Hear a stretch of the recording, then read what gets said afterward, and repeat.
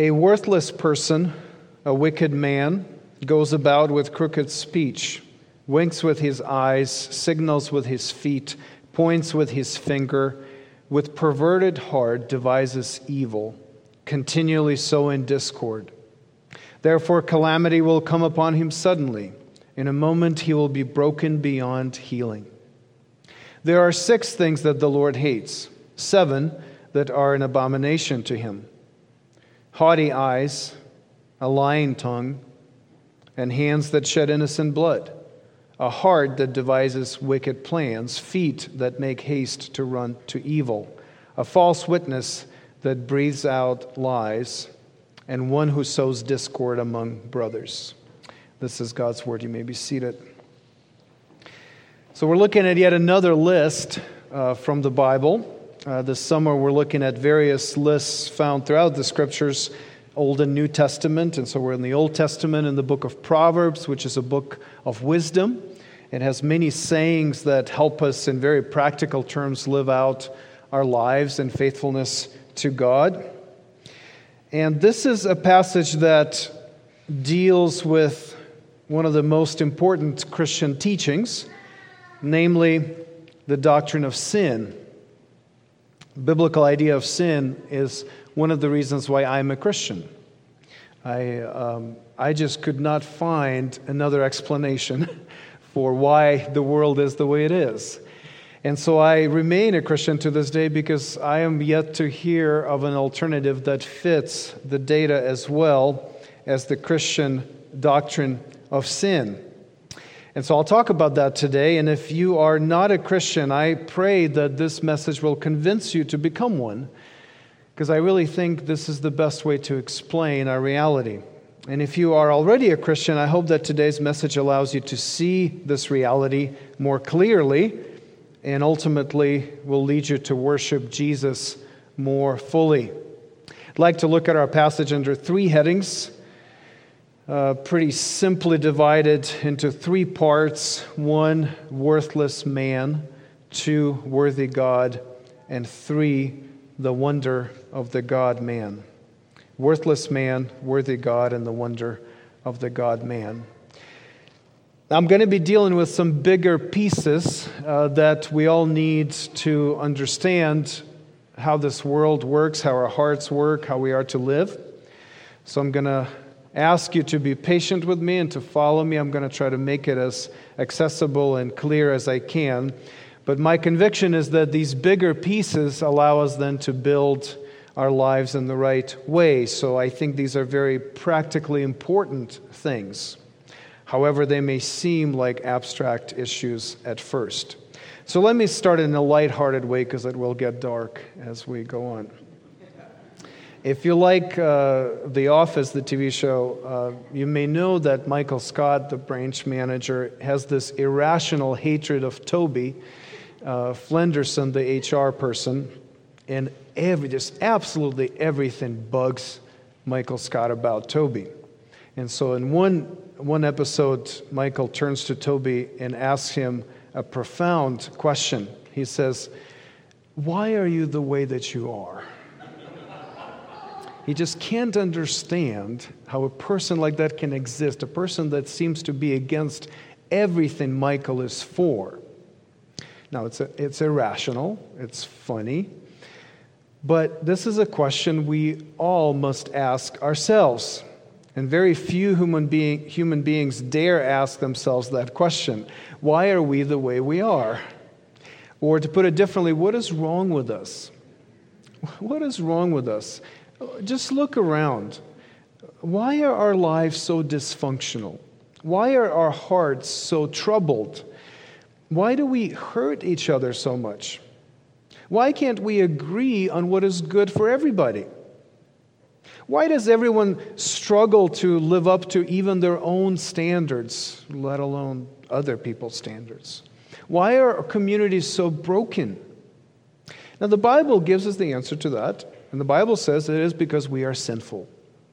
The reason for all of that, the reason for all the dysfunction, all the brokenness, all the confusion is because we are sinful and sin is present in us and in this world. There is a bug in our system. There is a virus in our body. There is faulty wiring in our house. There is something that is fundamentally and often invisibly wrong with us on such a basic level that it throws everything else off. Sin is an internal problem. It's a fundamental problem. It is part of our nature, and so it is no wonder that everything around us is affected by it. Now, there have been various other explanations of this human dysfunction, but none has been able to account for the complexity of the problem or offer an effective solution. And I will challenge you and anybody who's watching, or any of your friends, anybody who's walking away from Christianity, anybody who's considering Christianity, anybody who's rejected Christianity, I'm going to challenge you to provide a better explanation of why the world is the way it is, why human beings act the way they act. Give me an explanation that is better than this ancient biblical doctrine of sin. I have not been able to find one. Maybe you have one. Please talk to me. I would love to discuss it with you, because I cannot see anything that fits our reality better than what the Bible says about it.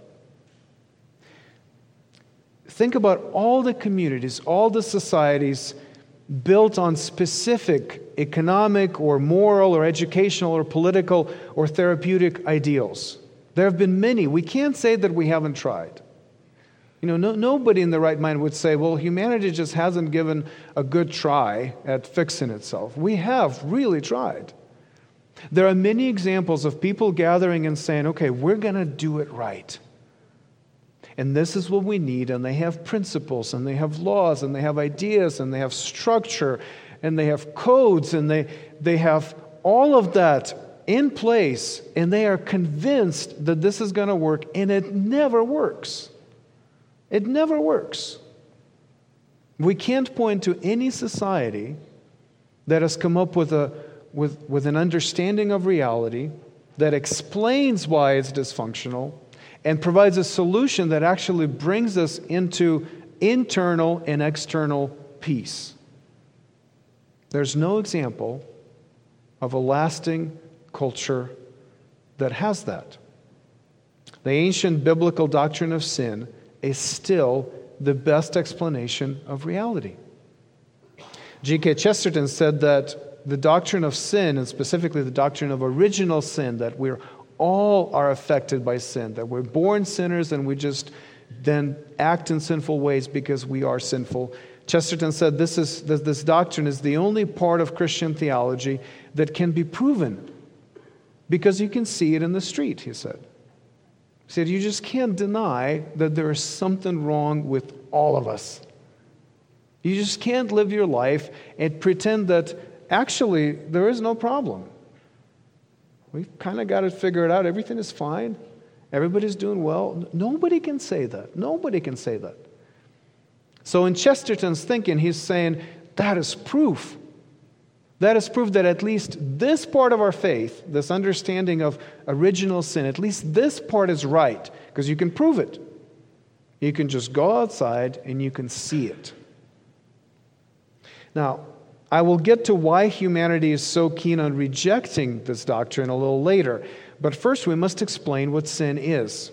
Now look at our passage, verses 12 through 15.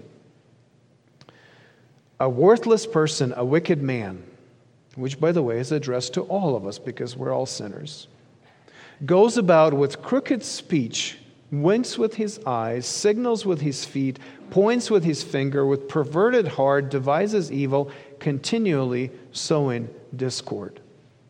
Now, this is a poetic way of describing what sin is and what it looks like in someone's life. And it begins with this, I think, very interesting phrase. It describes sinners as worthless people.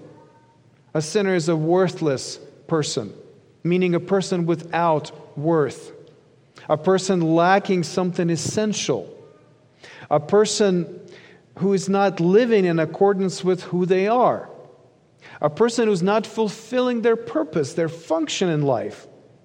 In other words, the essence of sin is distortion. There is something twisted, there is something lacking, there is something different about us. Sin is taking something good and it's misusing it, or it's abusing it. It's twisting it. It's changing it. Now, according to the Bible, sin entered the world when Adam and Eve ate of the tree in the middle of the garden, even though God told them not to do that. But instead of functioning in obedience to God, trusting Him, trusting His Word, trusting that what He says is good, trusting in His love, trusting in His good plan, keeping their right place in God's world, in other words, they placed themselves at the center. And so they did what they wanted to do, even though God told them different. They pursued their desires, even though those desires were not directed by God. And so they displaced God, and they started functioning as God themselves. So the whole reality gets distorted when God and humans are not occupying their right respective places in the world. The world and people in it lose their worth. They lose their function. They lose their purpose and operate in a distorted way. That's why Proverbs calls sinners worthless people. There's something lacking. There's something twisted. There's something distorted. They're not functioning properly. A worthless person, a wicked man, goes about with crooked speech, winks with his eyes, signals with his feet, points with his finger, with perverted heart devises evil, continually sowing discord. Now see the language of distortion in this description. Crooked, perverted, sowing discord, devising evil. This is the language of somebody taking something that is good and twisting it and misusing it and changing it to fit other purposes. Look at verses 17 through 19. Now, don't be thrown off by the numbers here, okay? How many abominations are there? 6 or 7? Well, there's more than 7. This is a poetic way of drawing our attention to the list, of saying, pay attention to every item on this list. Everything is important. Here's 6, here's another one. Pay attention. Know that these are descriptive things that are important for us to understand. So here's the list of 7 abominations. Haughty eyes. What is that but a distorted view of self and others? I'm not looking at myself or you in the way I should be. I'm looking down on you. I'm putting myself higher than you. That's a distortion of my position. A lying tongue. That's a distortion of speech. God gave us speech so we can say right things, good things, communicate reality, and here we come and we twist it and we change it. Hands that shed innocent blood, that's a distortion of power. We're using something that God has given us, strength, right? Action. But instead of using it for good, to build up, to cultivate the world, to build up other people, we're actually using this for evil, and so we shed blood. Innocent blood. A heart that devises wicked plans. That's a distortion of imagination. God gave us imagination to wonder at Him, to worship Him, to engage on a level of poetry and art, to aspire, and yet we twist it and we use it to devise wicked plans. We use our creativity not for good but for evil. Feet that make haste to run to evil. That's a distortion of ambition. Instead of aspiring and desiring to do what is good, we make haste to run to evil. A false witness who breathes out lies. Distortion of truth. Instead of supporting truth and affirming truth and saying, no, this is what happened. This is fact. This is real. This is objective. What do? We distort it. We say that's not what happened. It doesn't really matter what happened. One who sows discord among brothers is a distortion of community. You take relationships that are supposed to be close and you divide and you separate. You pit people against one another. You fragment. Now, in every case of these 7 abominations, it's talking about something good and then misusing it or abusing it. Now, this is what sin is. The essence of sin is distortion. It's taking something good and misusing it. That's what sin is. We tend to separate. We tend to say, well, there's sin somewhere out there. There's good here. There's evil here. Those are not separate things. Evil is a distorted good. It's taking something that is good and misusing it and abusing it. Now, let me give you an illustration. Somebody comes to you. They've written a book of poems. They've worked very hard on it. They put all their imagination, their creativity. They publish the book. They bring it to you as a gift, and they say, I want to share this with you. I think this is it's such an expression of who I am. And I want to share this with you, and I think you will really enjoy it. And I think you will be encouraged and built up, and maybe you aspire to write poetry yourself. And you give the book, and the next time you come over to your friend's house, you realize they've been using your book of poetry to start fire in their fireplace. It's page by page, carelessly. Is it wrong to start a fire with paper? No. But what are you supposed to do with the book? What are you supposed to do with the book of poetry from a friend? You're supposed to read it, right? You're supposed to enjoy it. This is sin. Sin is taking something good, taking a gift, and instead of putting it in the proper place and using it in the right way, you're misusing it and ultimately abusing it. And so we do that. We build our identity on things that are not meant to make us who we are.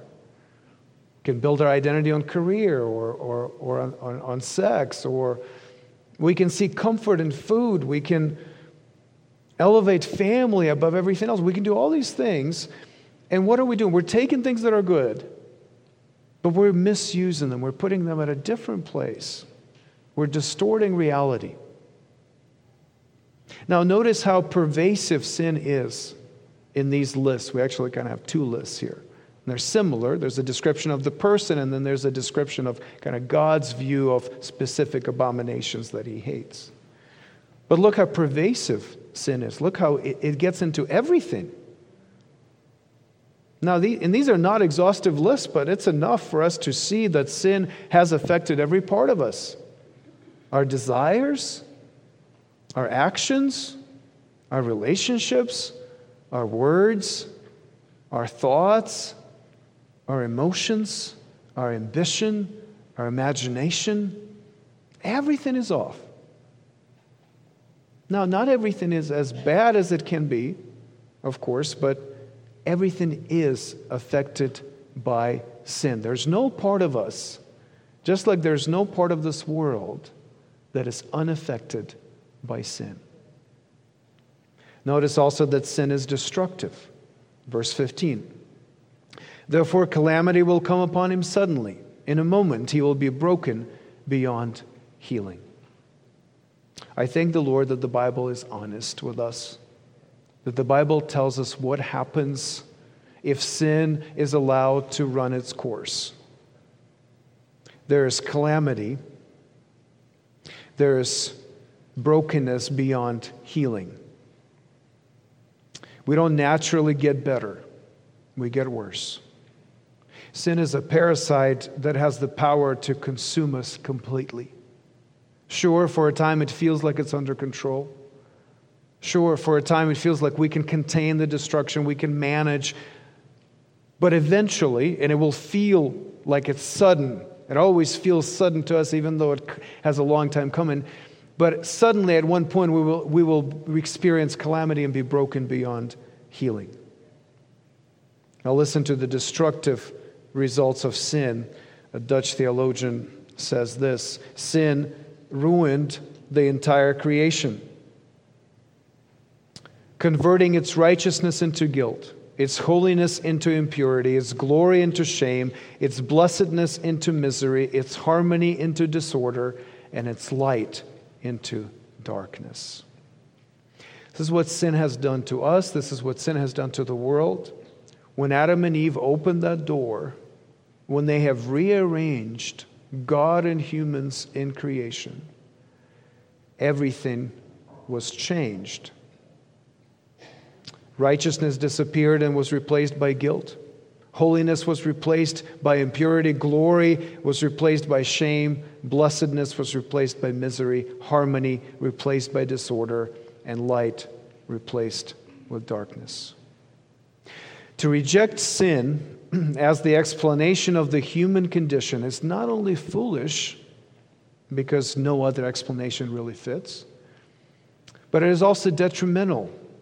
It's incredibly damaging because without the right diagnosis, we cannot find the right remedy. Sin is your greatest problem. Sin is our greatest problem. Communally or individually, on the level of your heart, on the level of your home, on the level of your interaction with your neighbors, on the level of your political engagement, on the level of your culture, sin is the greatest problem. It always is the greatest problem. And so I want to push you today to return to that. If you've been enamored with other explanations, I'm going to challenge you to see if they really work, if they really fit. I don't think they do. I don't think there's anything more fundamental, there's anything more basic of an explanation of our problems as sin itself. Are you trying to rebalance your life without dealing with sin? How many of us are trying to improve our lives without actually addressing sin, which is the main cause of all our problems? Are you trying to change the world without dealing with sin? So many of us are so naive to think that we can just pick up a cause and make a difference without dealing with sin. None of the problems of our day can be addressed without seeing them in the larger context of sin. From gender confusion to racism to poverty to abortion to misinformation, none of these things can be fixed simply with education, simply with goodwill, simply with policy, simply with dialogue, simply with therapy. Now, those things have their roles to play, but they cannot be effective if they operate based on a false diagnosis. I'm for therapy. I'm for better policy. I'm for better education. I'm for good dialogue. I'm all for all those things. But none of them can help, really, unless we see those things, the problems and the solutions, in the context of the basic foundational human condition of sinfulness. So this is where we are. I think this is a huge piece that even in our churches is often neglected and ignored and not emphasized enough. If we don't have this foundational piece, all those little pieces, they don't fit. So if that's our problem, and so far I've described this problem largely in a horizontal way. I wanted to show that even to an unbeliever, even to somebody who doesn't know God and doesn't know anything about God, this should make sense. I think it does. I'm with Chesterton. I think it could be proven. I think it's self-evident that this is the problem. But we cannot really understand it. We can see it, we can acknowledge its existence, but we can't really understand it without seeing sin in relation to God. In fact, I think so many refuse to consider sin as the explanation of reality precisely because it forces them to consider their relationship with God. We prefer to come up with all sorts of ridiculous theories to explain why we are the way we are, as long as we don't have to be accountable to God. So we'll come up with all sorts of fanciful things, as long as we don't have to deal with God, His existence, His authority, what He demands of us. The greatest distortion of sin is the distortion of our relationship with God and our place in relation to Him. That's the core. If sin is distortion in general, then the greatest distortion is between us and God. We have to deal with sin, and we have to deal specifically with our relationship with God. If this is going to be rebalanced, it has to come at that center. Now, it's interesting, I don't know if you noticed that, but in Genesis 3, it says that the tree from which Adam and Eve were forbidden to eat, just one tree among a huge garden, right? One tree where God says, do not eat of this fruit. It was in the middle of the garden. Now, why is that? Why did God put it in the middle and not somewhere on the fringes? Maybe somewhere where they wouldn't even be able to find it. Put it far away. Why put it right at the very middle of the garden? Well, Dietrich Bonhoeffer asked that question. And his answer is that the reason the tree is at the center is because this is where God is supposed to be. Because God belongs at the center. And the test and the challenge is to put God at the center. The whole thing, the whole sin, the whole fall of humanity has to do with removing God from the center. The imbalance of sin is ultimately because God is not at the center where He belongs. Everything is off because we have dethroned God. Now, we can place all sorts of other things and people on the throne. We can put all sorts of other things at the center. But none of them really belong there. And so because of that, everything else is going to be out of balance. Only God belongs in the middle. All sin is ultimately directed at God. Whether we consciously do that or not, all sin ultimately has to do with our relationship, our view of God, our responsibility before Him. Now you remember the story of King David. King David took advantage of Bathsheba, murdered her husband Uriah. It's a terrible story. I think many Christians overlook the awfulness of that story. It's not a small thing. It's not a mistake. This is a terrible sin. David sinned against Bathsheba. David sinned against her husband Uriah. David sinned against his nation. David sinned against many other people and institutions, and that he brought distortion into his world through his sin.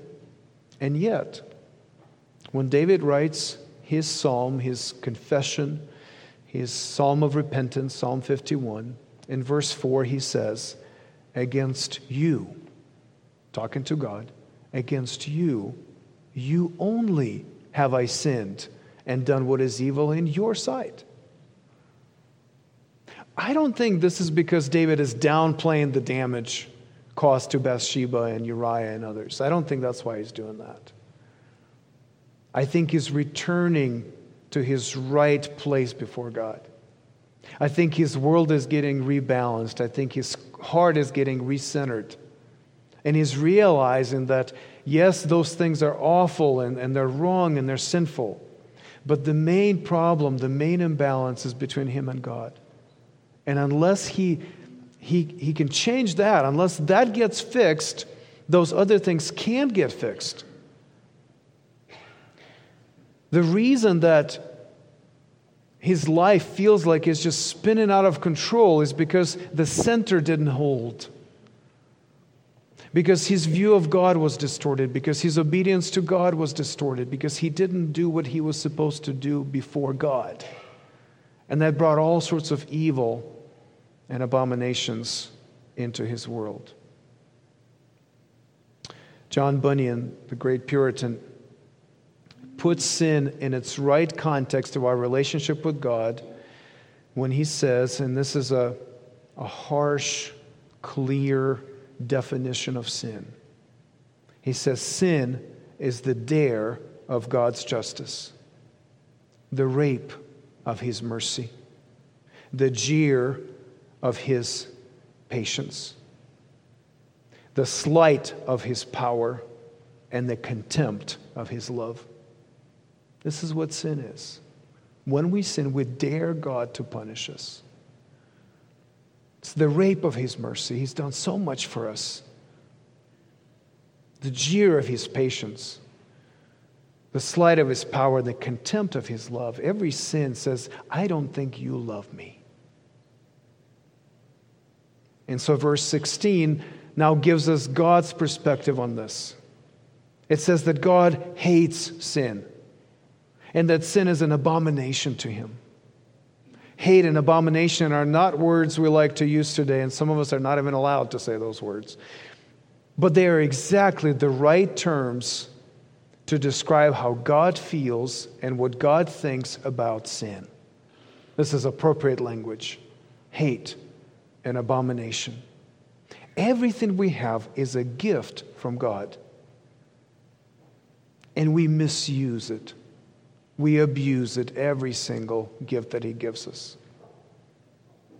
Is it not offensive to God? Should God not be outraged that we take what He gives us and damage it and discard it and ignore it? Should it not be offensive to Him? Should He be okay with that?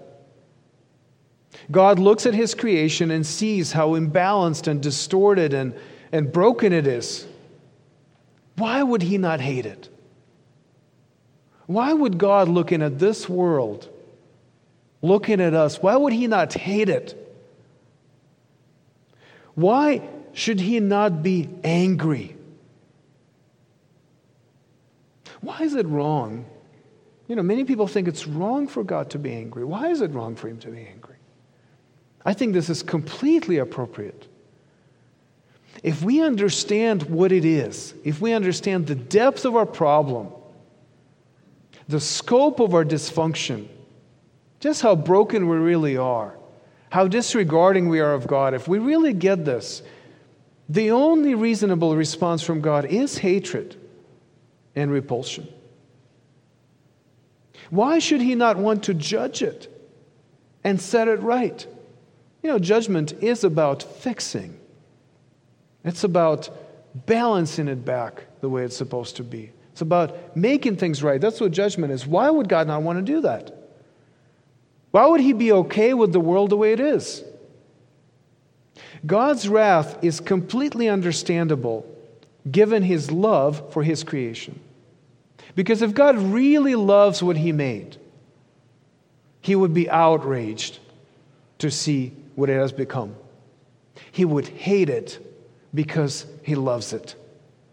Sin is a destructive thing, and it is right for God to want to destroy what threatens to destroy what He loves. Now, I gave you a silly example of a book of poetry used to start a fire. Now, what if God is that poet? What if God brings you His creation, and He gives it to you as a gift, and He says, use it the way it's supposed to be used, enjoy it, benefit from it. And we disregard Him, and we use it for something completely different. Okay, it's a book of poetry. Not many of you are poets. Some of you say, that's all right. We can live without another book of poetry. But put it in different terms. What if God gives you a house, and you don't take care of it? And you don't fix the damage. And you don't use it for what it's supposed to be used.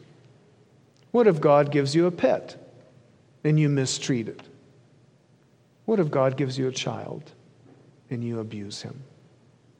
What if God gives you anything, any gift of God, and what we do with it, we just take it and misuse it and abuse it? Why would God not be angry?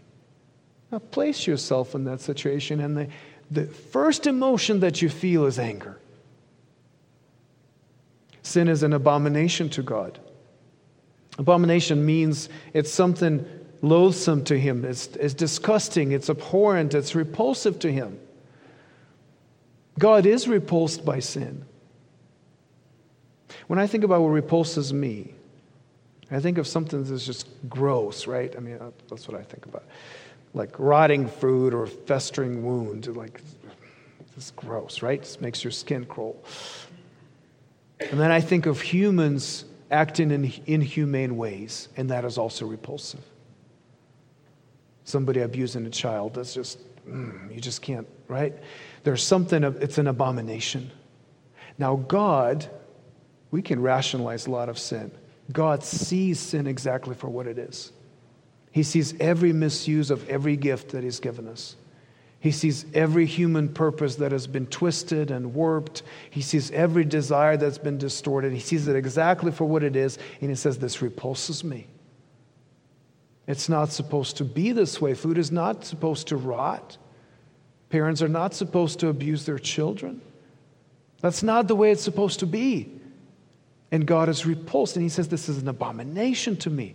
It has no place in my world. Do you see sin in that same way? It's that serious. It's that gross. It's that destructive. Unless we wrestle with these issues, unless we really understand God's wrath and stop apologizing for it, and stop saying it's like, yeah, the Bible talks about wrath, but let's focus on other things. No, the Bible talks about wrath because it's real. Because we are under God's condemnation, rightly so. Unless we use words like abomination and hate and use them properly, use them biblically, I don't think we can feel the weight of sin. And it makes it easy for us to rationalize it and excuse it. And accept the cultural definition of sin as something that's just kind of fun, It's just fun, acceptable vice. That's not what sin is. Sin is an abomination to God. It's repulsive. It's gross to him. We have to wrestle with these things. We have to accept them as they are. Because if we don't get what sin is, we can't understand what's wrong with us, and we can't ultimately fix anything. And so I'll end on the solution. If we have the right diagnosis, what is the remedy? Well, if sin is as pervasive and destructive as the Bible says it is, the remedy cannot come from us. We can't fix it. We're too blinded. We're too distorted ourselves by sin. And so God has to come in and fix it. God who is repulsed by sin, God who hates sin, but God who wants to redeem, God who wants to save, God who is also gracious. He comes, and this is how he fixes it. God undergoes pervasive change by becoming human. And God is then destroyed by sin in our place. This is God's solution. Only God can solve a problem like this, and only God can solve it in this way. In Jesus Christ, God became human. He entered our imbalanced, distorted world, and he fixed it from the inside. Behold the wonder of the God-man, Jesus Christ. That is the only way we can describe it. It's a wonder. It's a mystery. It's something for us to marvel at. It's something for us, yes, to write poems about. Because the solution is so marvelous, it's so different, it's so out of the box, it's so out of anything that we can come up with, that it only makes sense if you know who God is and you know how bad our condition is. Now, if you are familiar with the gospel accounts, and I hope that you read the Bible and you read the Gospels, you know how similar the fate of Jesus is to this passage in Proverbs 6. It is almost as if this wise man writing Proverbs 6 was describing what happened to Jesus. Jesus was arrested because of the pride, the haughty eyes of the religious leaders who envied him, protecting their position of power. They devised wicked plans in their hearts, and given opportunity, they quickly pursued evil, made haste to run to evil. A traitor was found among the followers of Jesus, among the brothers. Discord was sown. Jesus was accused of something he has not done, and false witnesses were recruited and used to convict him by their false testimony. His innocent blood was shed by the hands of the Roman soldiers. And on the cross, calamity came upon Jesus, and he was broken beyond healing. Now, of course, we can't see Jesus' suffering and his death only horizontally. We can't just see it as something that just happened to him because of the brokenness of the world. Of course, that's true, but there's more to this. There's something even more important. On the cross, Jesus became sin in God's own eyes. 2 Corinthians 5:21. Jesus became sin. God made him sin who knew no sin. That's amazing. It's wonder of the God-man. On the cross, Jesus became an abomination. Jesus took God's hatred for sin. Listen to R.C. Sproul. This is from the book that many of you are reading this summer. The cross was at once the most horrible and the most beautiful example of God's wrath. It was the most just and the most gracious act in history. God would have been more than unjust. He would have been diabolical to punish Jesus if Jesus had not first willingly taken on himself the sins of the world. Once Christ had done that, once he volunteered to be the Lamb of God, laden with our sin, then he became the most grotesque and vile thing on this planet. With the concentrated load of sin he carried, he became utterly repugnant to the Father. God poured out his wrath on this obscene thing. God made Christ accursed for the sin he bore. And there was God's holy justice perfectly manifest. Yet it was done for us. He took what justice demanded from us. This for us aspect of the cross is what displays the majesty of its grace. At the same time, justice and grace, wrath and mercy, it is too astonishing to fathom. Sproul too ends on a note of worship. Just like all of us who meditate on the gospel, we end on the wonder of it. And we're saying, how can it be that God would become human? How could it be that God would become an abomination?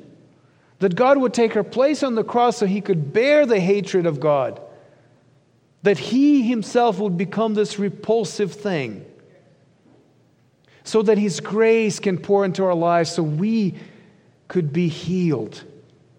It is too astonishing to fathom that God himself would be destroyed by his hatred towards sin, so that we can be freed and healed from it. Jesus became an abomination so that we can be embraced by God. Jesus became hated so we can be loved. Jesus, crucified on the tree, returned God to the center of the world. Just as Adam, who sinned in the center of the garden by the tree, Jesus obeyed God on the tree and rebalanced things.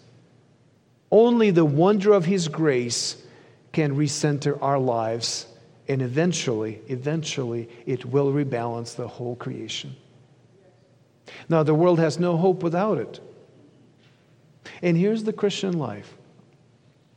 The Christian life is coming to the cross in repentance and faith and waiting for the whole world to be recentered around it. That is what we're doing right now. Every time we gather to worship, every time we come to the table, every time we meditate on the gospel, we're saying, we are here, Lord. We've come to the center, and we see you here at the center on the throne. We are gathered around you. We are already singing. And we're living in hope that when you return, the whole world will follow. The whole creation will be renewed and rebalanced and recentered, and things will be the way they are. And so when anybody would ask us then, why are you the way that you are? We would only be able to say, because of Jesus. Because he has redeemed us, and because by his grace we are saved. And then we will sing then, as we sing now, worthy is the Lamb who was slain, to receive power and wealth and wisdom and might and honor and glory and blessing. To him who sits on the throne and to the Lamb be blessing and honor and glory and might forever and ever. Amen.